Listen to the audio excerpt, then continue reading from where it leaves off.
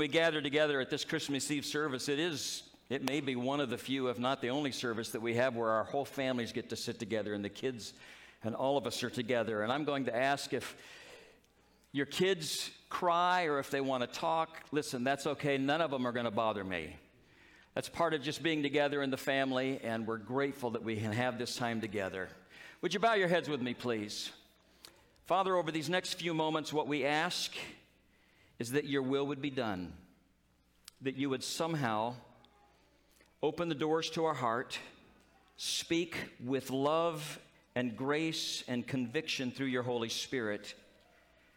Lord, that you would knock down every hindrance that we have to responding to you, and that for those of us that are in relationship, we might be reminded tonight of the joy of Jesus. And for those that may be here tonight because they were invited guests or family that may never have had an opportunity, or perhaps they have resisted in the past, that tonight would be the night that changes their lives in eternity. And we pray these things in Jesus' name. Amen. I want to share with you for just a few minutes on the topic of He humbled Himself. We have been, for those of you that have been joining us all December, and for this Christmas Eve service, this is effectively our Sunday service, which would have taken place tomorrow. And so I wanted to continue on with this series that we have been in. And for those of you that may not have been a part of that, I certainly want to allow you to know that you can go to our website, and all of the messages that have been a part of this Backstage for Christmas series are available to you. But we recognize tonight that there are many attitudes and many experiences that surround the Christmas season.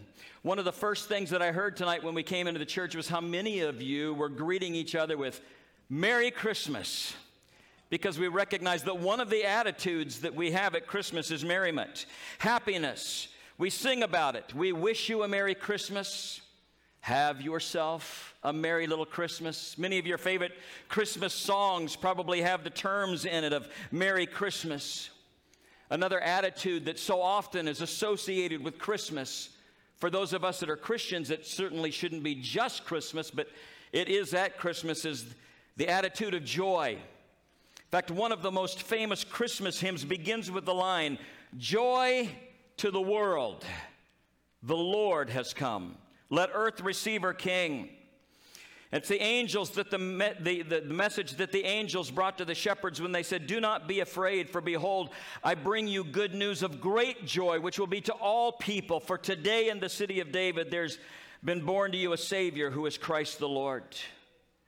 And then I recognize that the older we get as we approach Christmas, the more that the memories of past Christmases begin to percolate to the surface.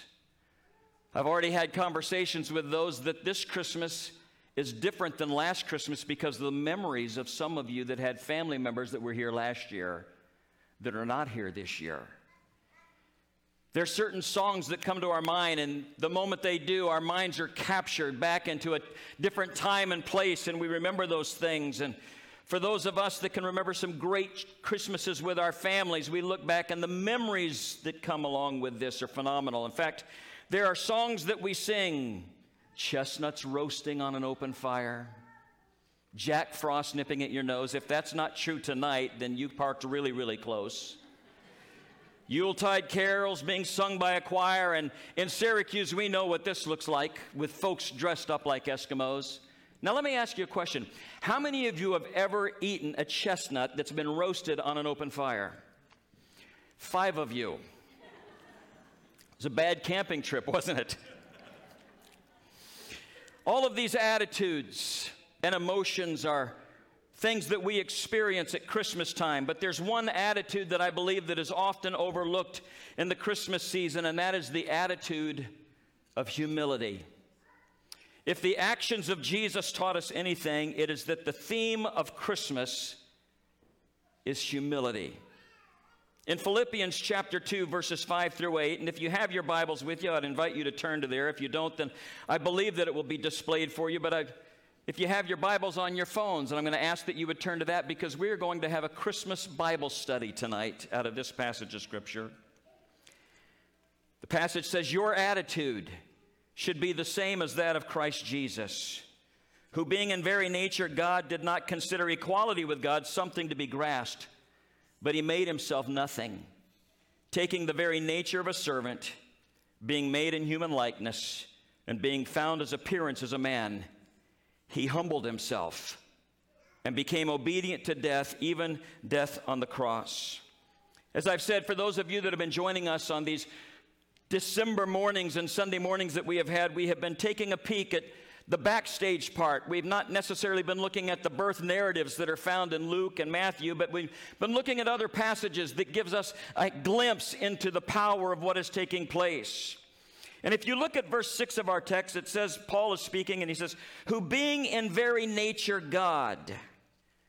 Now, for the past couple of Sundays, we have spent quite a bit of time talking about the fact that Jesus is eternally and truly and totally God.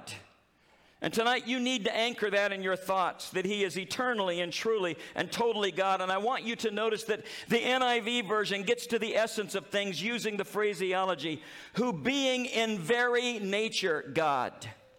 Now this uses the Greek word morphe, which we get our word metamorphosis from, indicating to us that the form of God is a description of one who possessed inwardly and displayed outwardly the very nature of God himself. So the Son, who is about to become incarnate, possessed the glory of God, the likeness of God, the image of God, and the splendor of God. In fact, everything that makes God God, everything that caused the angels to adore God was there in the Lord Jesus Christ. And the reason that the text begins there, I believe, is so that you and I, who are readers and studiers of this, can capture the staggering impact of what happens next. The Holy Spirit wants us to have a complete understanding of where Christ came from. And so in the Christmas narrative, the shepherds are standing in the fields. It's at nighttime. Jesus is born in Bethlehem. The sky suddenly is filled with the splendor and magnificence, and a song comes forward from this, and a company of heavenly hosts praising God and saying, glory to God. Now, if you were a shepherd that night, just tending your flock and being out there on a normal evening, it might have surprised you. And they begin to sing, and in light of where the child had come from, it's not a real surprise that they showed up. In fact, it would be a surprise to us if God had left the splendor of heaven and there had been no announcement of the glory that he had enjoyed for eternity. But the writer makes it very clear, being in very nature God. He didn't consider equality with God something to be grasped. In other words, instead of holding on to his uninterrupted glory, he chooses to set it aside, although he is under no obligation to do so. And he comes to our fallen world, our helpless world, and he does so on our behalf. That's the essence of what is being said here. So quickly tonight, I want to do three things. First of all, I want to look at what the text says. I want to discuss what it means, and then very quickly I want to make a couple of points of application before we sing with our candles tonight. What does the text say? I want you to look at it. For those of you that regularly read your Bible every day, we get into a habit of seeing what the Bible says, and sometimes we need to really look at it so we can capture what it means. And in verse 7 it says this, made himself nothing, or literally that can be interpreted as himself he emptied. In the King James Version, if that's your favorite version to read, it says he made himself of no reputation. What does this say? What does this say about Christ coming to the world? The fact that he chose not to arrive in a fashion that is so marked by dignity and style that it would be immediately recognized by the people around him, where people would say, oh, this must be God incarnate. This must be what we have been waiting for. He chose not to arrive in that fashion. In fact, you'll remember that the message to the shepherds were this. This will be a sign to you. And I have to imagine they're going, okay, what's the sign going to be? You will find a baby wrapped in swaddling clothes. So far, so good. Lying in a manger. What a strange sign. Not that the shepherds were unfamiliar with mangers and stables. It was a part of their everyday life. It was certainly part of their routine. But a child in a manger. What child is this who would be laid to rest in a manger? Notice quickly that the sign of Jesus' arrival was not a chariot parked outside of the stable, but a manger. It was not a scepter, but a stable. He made himself nothing, taking the very nature of a servant. In other words, he became as much an earthly servant as he had been a heavenly sovereign. And Jesus lived out this servanthood in his life. For those of you that are familiar with John chapter 13, you know that there was a time when he was with his disciples, and he gets up and he takes off his outer clothes and wraps a towel around himself, and he walks over to each of them, washing their feet and drying their feet with this towel, indicating the servanthood, taking on the very nature and role. Thirdly, the scripture tells us that he was made in human likeness. Now we look at this and say, what does it mean that he was made in human likeness? What does it say? It says that he became something he'd never been before. He became a man, and he looked just like other men. In fact, it tells us in verse 8 that being found in appearance a man, from all appearances, if you were to look at Jesus, he looked just like every other man. So let me restate. Here's what we are looking at. Here's what we are reading. Himself he emptied, or he made himself nothing, taking the very nature of a servant, made in human likeness, found in appearance as a man. Now that we know what it says, we have to do the hard work. What does it mean? What does it really mean?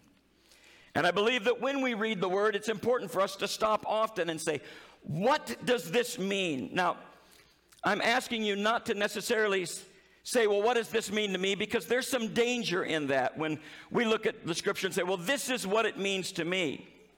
I'm not asking you to think about what it means to you, because the real issue is not what it means to us. It's what does it really mean? In fact, interesting enough, I know that there are a number of pastors in the room tonight. Many of us have spent a great deal of our pastoral ministry in counseling people, sometimes out of what they think the Bible means to them, because they've always looked for the loopholes. They've looked for the jumps and the skips, and they say, well, this is what it means to me. And what they're really saying is, if this is what the Bible means to me, then this is what it really means. Let me warn you tonight, that's not necessarily true. First of all, we need to know what it means. What does it mean when it says, himself he emptied? What does it mean when it says, himself was made nothing? Well, first of all, if we look at that, we can't take that literally, because if Jesus literally made himself nothing, then he made himself right out of existence. If we look at that and say he made himself nothing so that he couldn't be a man, we know that that doesn't fit with the rest of the scripture. In fact, the Greek word that is used here when it talks about making himself nothing does not mean cease to exist. It means that God, when he became man, was fully man. We have heard propounded in the past that, well, he was God, and then he made himself man, but when he was man, he wasn't God. And then when he finished his work here, he became God again and ascended, and frankly, that is the threshold of which many cults today espouse their view from. But it can't mean that he ceased to be God either, because those of you that are studiers of Scripture know that in Matthew, tells us in his gospel, and the key to understanding Matthew is recognizing how many times he says in his gospel, this very Jewish gospel, all of this took place to fulfill. Matthew says that all the time. And he says, now all of this took place to fulfill what the Lord had said through the prophet. They will call his name Emmanuel, which means God with us. So we know that he didn't leave his godliness behind. And if that doesn't mean literally that it became nothing, then how are we to look at this? I believe that if you look at your scripture, you'll get a hint of what it means in verse 7. Because after the word nothing, there's a comma, and then there's another verb that is there. That's the verb taking. Made himself nothing, taking. So there's a link between the nothing and the taking. Alec Motyer, a wonderful scholar, suggests that it would be helpful for us in this Bible study of Christmas time to ask the question not of what did he empty himself, But to better understand this, the question should be, into what did Jesus empty himself? If we ask, what did he empty himself into, rather than what did he empty himself of, we will begin to get a closer understanding of what this really means. It says he emptied himself, taking the very nature of a servant. In other words, it's a fantastic paradox. In other words, it was what the Lord took upon himself that humbled him, not what he left. As we begin to think about that, we're going, well, that's interesting, because it was in taking to himself humanity that he became nothing. Now, of course, for those of us human beings that think pretty highly of ourselves and stuck up and think that man is the apex of it all, we can't imagine anybody that would not want to be a human being. We can't imagine anybody that wouldn't want to be excited about being a man or a woman. Well, if you were God, and you had to come down the natural birth canal of a woman, born this way, to be placed into a manger, to live as an outcast, to die as a stranger, to bear the abuse and the curse of the law, it sounds like nothing to me. Now, there's no analogy, and I really tried to think of some great analogies that would fit this, and frankly, there is no analogy that comes close to expressing this, but it doesn't stop me from trying. I don't know how many of you are golf fans, but there is a man by the name of Andrew Martinez who is one of the top 25 of all time through the history of golf caddies. Those that know him recognize that he has caddied for some of the greatest golfers in the history of the game. He's caddied for Johnny Miller and Lehman and many of the others. He himself as an individual, his friends will tell you, is quite a man in his own right. He not only is an excellent golfer, he's a better tennis player. People say his personality, his intellect is at the level of being genius. When asked what he's best at, he said, I'm the best backgammon player that I know. Andrew Martinez is an impressive somebody in his own right. But every week on the PGA Tour, he makes the transition from being Andrew Martinez to caddy. And when he puts on those white coveralls and he steps out of the pro shop, he takes on the identity of the golfer with whom he is going to serve, and his name is not even on his own clothes. He is a somebody who in his own right has now become essentially a nobody in order that he might serve others. So it's not by diminution that he makes himself nothing. It's by addition that he makes himself nothing. He doesn't cease to be what he is just because he's wearing silly white coveralls. But it's what he has poured himself into that made him a servant. And he constitutes a different entity. And I believe that that's the picture here. Christ comes and pours himself into flesh, pours himself into humanity without giving up his deity, assuming a human nature, fully God, but truly man. And some of you that are looking at your scripture going, okay, well, Pastor, if it's true that he's truly God and he's truly man, then why does it say in verse 8 that he was found in appearance as a man? Doesn't that sound like the writer is trying to tell us that although he looked like a man, he wasn't really a man, he just had the appearance of a man? Well, again, I'm going to ask you to think as we look at this. What Paul is not saying is that although Jesus is not a real man, he looked like he was. What he is saying is that to all appearances, he didn't look any different than his disciples. To all appearances, if you were to come across Jesus in a crowd, your kids wouldn't point at him and say, oh, that's the incarnate Son because he's got a halo over his head. Or, oh, we know that that's Jesus because his skin is so shiny. No, there was no halo, no supernatural glow. In fact, if you had spent 24 hours with him, you would discover that he gets hot, he gets cold, he gets thirsty, he gets hungry. As Cindy and I were talking about this passage last week, I asked her the deeply theological question of what do you think Jesus' morning breath smelled like? That's the depth of our devotions. Yet although that he was in the appearance of a man, he was not merely what he appeared to be. There was something more about him. And isn't that what we discover when we read the gospel records and we see the disciples as they're beginning to build a picture about who this individual is that they have committed their lives to? In fact, we know that there's one time that they're out on the Sea of Galilee. And they're in the middle of a squall, and the waves are beating, and Jesus is asleep up in the front, and the disciples are concerned about each other. They're worried that somehow in the middle of this, their boat is going to capsize and that they're all going to drown. And in the middle of this, they're going, isn't it amazing that Jesus can sleep through this? And he's up there in the front with his head on a pillow, and he's not even concerned that we're about to die. Why don't we wake him up? And so they wake him up and say, Jesus, are you not concerned? And Jesus stands up.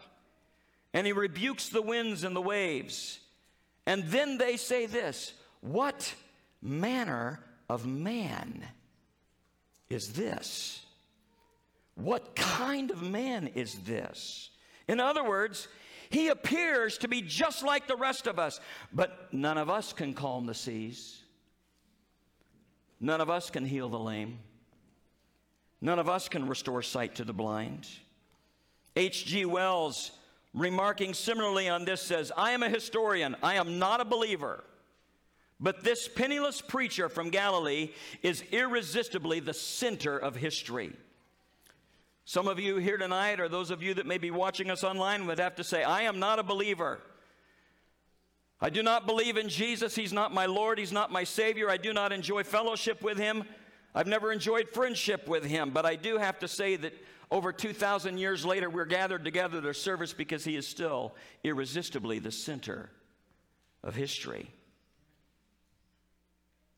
And so for those of you that are Broadway fans, and maybe you have heard the songs of Jesus Christ Superstar, Mary Magdalene is not right when she sings in this musical, and he's just a man.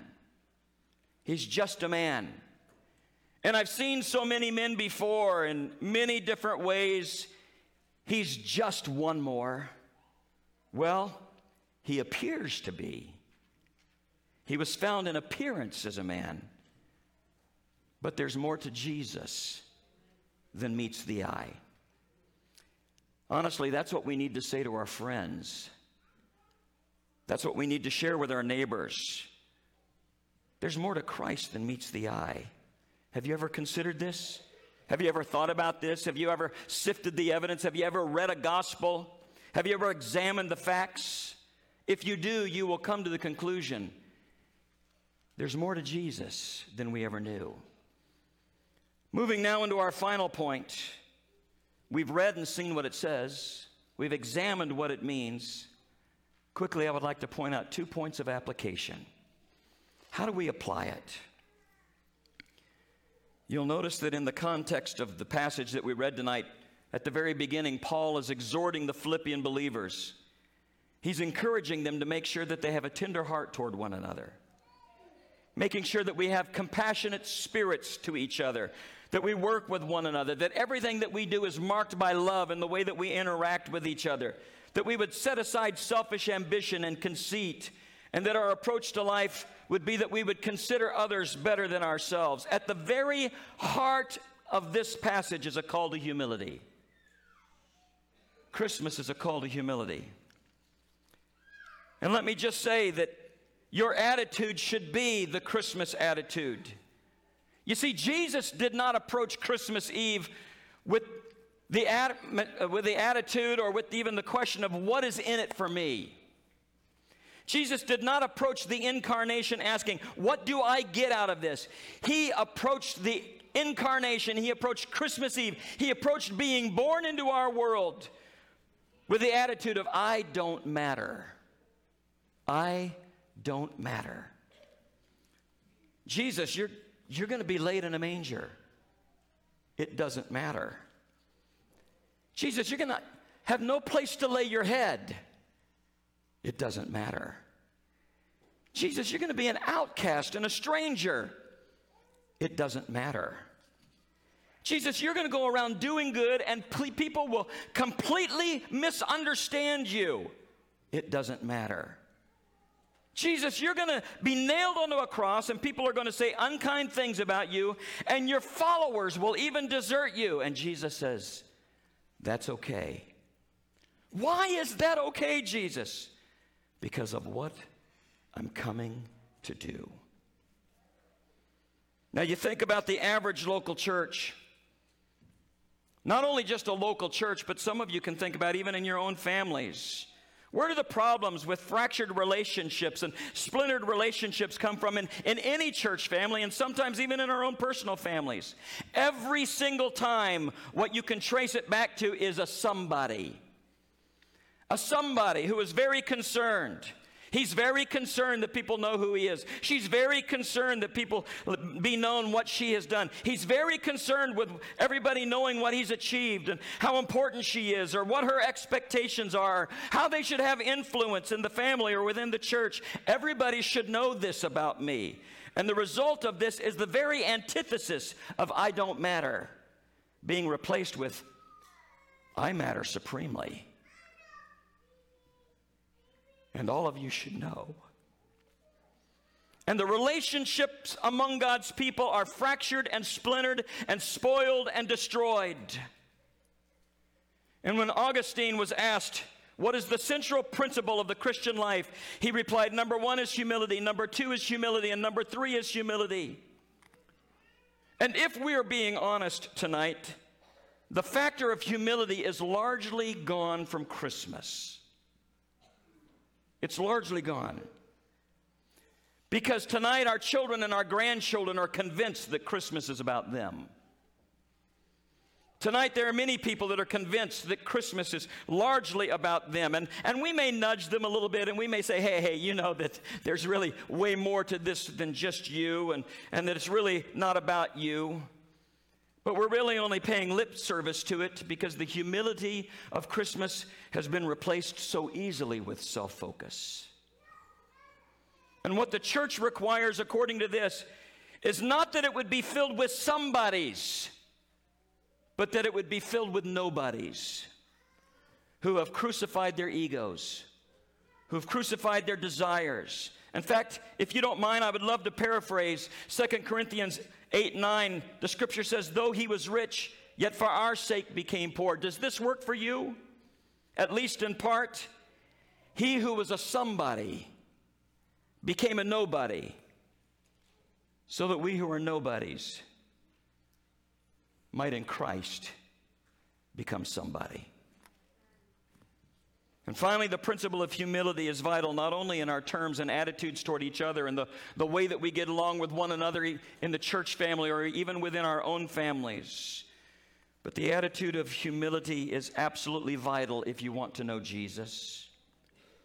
In Luke chapter 10, verse 21, it says, I praise you, Father, Lord of heaven and earth, because you have hidden these things from the wise and learned and have revealed them to the little children.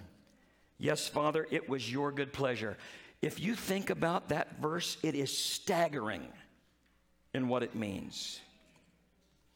And it's a real problem for some of us because our whole thing, our whole identity, our whole ego thing is based on the fact that I am somebody. I have a somebody factor. And it's directly related to our intellects and directly related to our egos.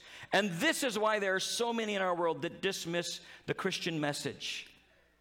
And they'll say, and maybe you're here tonight and would say this, oh, it's okay for little old ladies that need to put a blanket on the rocker to keep their legs warm. Or, oh, the Christmas message may be okay for those that have broken dreams. Or maybe it's okay for individuals who's somehow lost their way on the highway of life and they're looking for a road map to get back on track. But for somebody like myself, for somebody who's trained, for somebody who thinks, for somebody who understands that I'm a pursuer of truth and I can see the deeper things and the higher things, how could I possibly, as a somebody, bend my knee to the truth of who Jesus is in coming to this earth? And what about my reputation? What would my friends think? After all, this whole Christmas scene seems so childish. And the wise and the learned say, no, if I'm going to meet God and if I'm going to know God, I'm going to do it on my terms and I'm going to do it with my own approach. No, you're not. No, you're not. Humbling yourself before the manger does not require you to be mindless or childish, just childlike. Just childlike. Worship team, if you'd come. A couple of weeks ago, I was watching a YouTube version of a piece of the story of a famous actor whose name many of you may know, Steve McQueen. What an amazing life, and what a sordid life in many ways. But somewhere along the journey of his life, just before he gets cancer, he was taking flying lessons, learning to become a private pilot, and the teacher that was teaching him was a pastor. The pastor gives him the gospel, and he hears it. And Steve McQueen humbles himself and bows down with childlike faith and trusts in Jesus Christ. And shortly thereafter discovered that he had cancer, and as his life is ebbing out of him, he's attending 7 o'clock in the morning Bible studies on Thursday mornings. He's attending church services regularly in the local church. And for 3 months after he is converted, he attends church, and nobody knows who this man that's sitting by himself is. And he sits there with tears in his eyes listening to the Word of God. Nobody knows that he's a famous actor in his own right and that he may be a somebody to so many around him. And Steve McQueen is consumed with the wonder and the fact that although his life was shredded, his marriages were pathetic, his morals stunk, his addictions were out of control, that this God has made himself nothing in order that one who had thought himself something would discover that he was a nothing, and in the discovering that he was nothing could become something.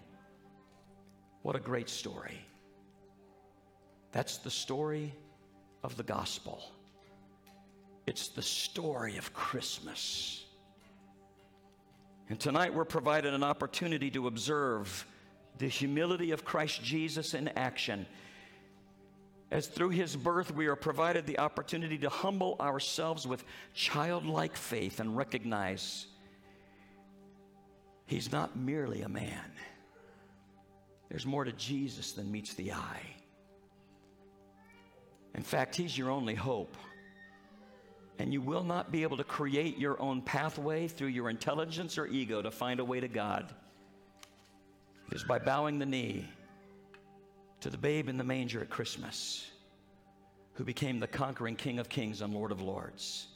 He was the greatest somebody who became a nobody so that we who are nobodies might become somebody through Jesus Christ. I'm going to ask that you would stand with me, please, and if you would bring your candles with you.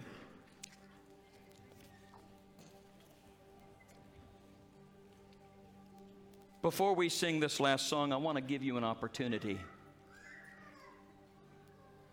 to just bow your heads for a moment, if you would. Maybe tonight God is knocking on the door of your heart and you've tried to create your own pathway to God. Maybe you would say, I'm not a believer, but what I do recognize is no matter how I have tried, I cannot find a way to fill the emptiness in my own soul. And tonight at this Christmas Eve service, I've been presented with a thought that there's more to Jesus than meets the eye. The greatest somebody became nothing not when he left heaven, but because he poured himself into human flesh and lived the life of a man among us, and in doing so provided me an opportunity to become a somebody through his work. Father, I pray right now that you would just begin to touch the hearts and lives of each of us here. As we conclude this service, whether it's a man or a woman or a boy or a girl, I ask that if there's anybody here that does not know you right now, that they would just simply with childlike faith say, Jesus, I believe in who you are and what you've done. I ask that you would forgive me of my sins and my arrogance and my pride and my belief that I am somebody, and I humble myself before you, recognizing that you're the greatest somebody, and I come before you as a nobody, asking that you would transform me. and in the transformation, that my life will be changed and my eternal direction would be remedied because of you. And I pray this in Jesus' name. Amen. If you would turn on your candles, please, and would you lift them as we conclude this candlelight service with a song.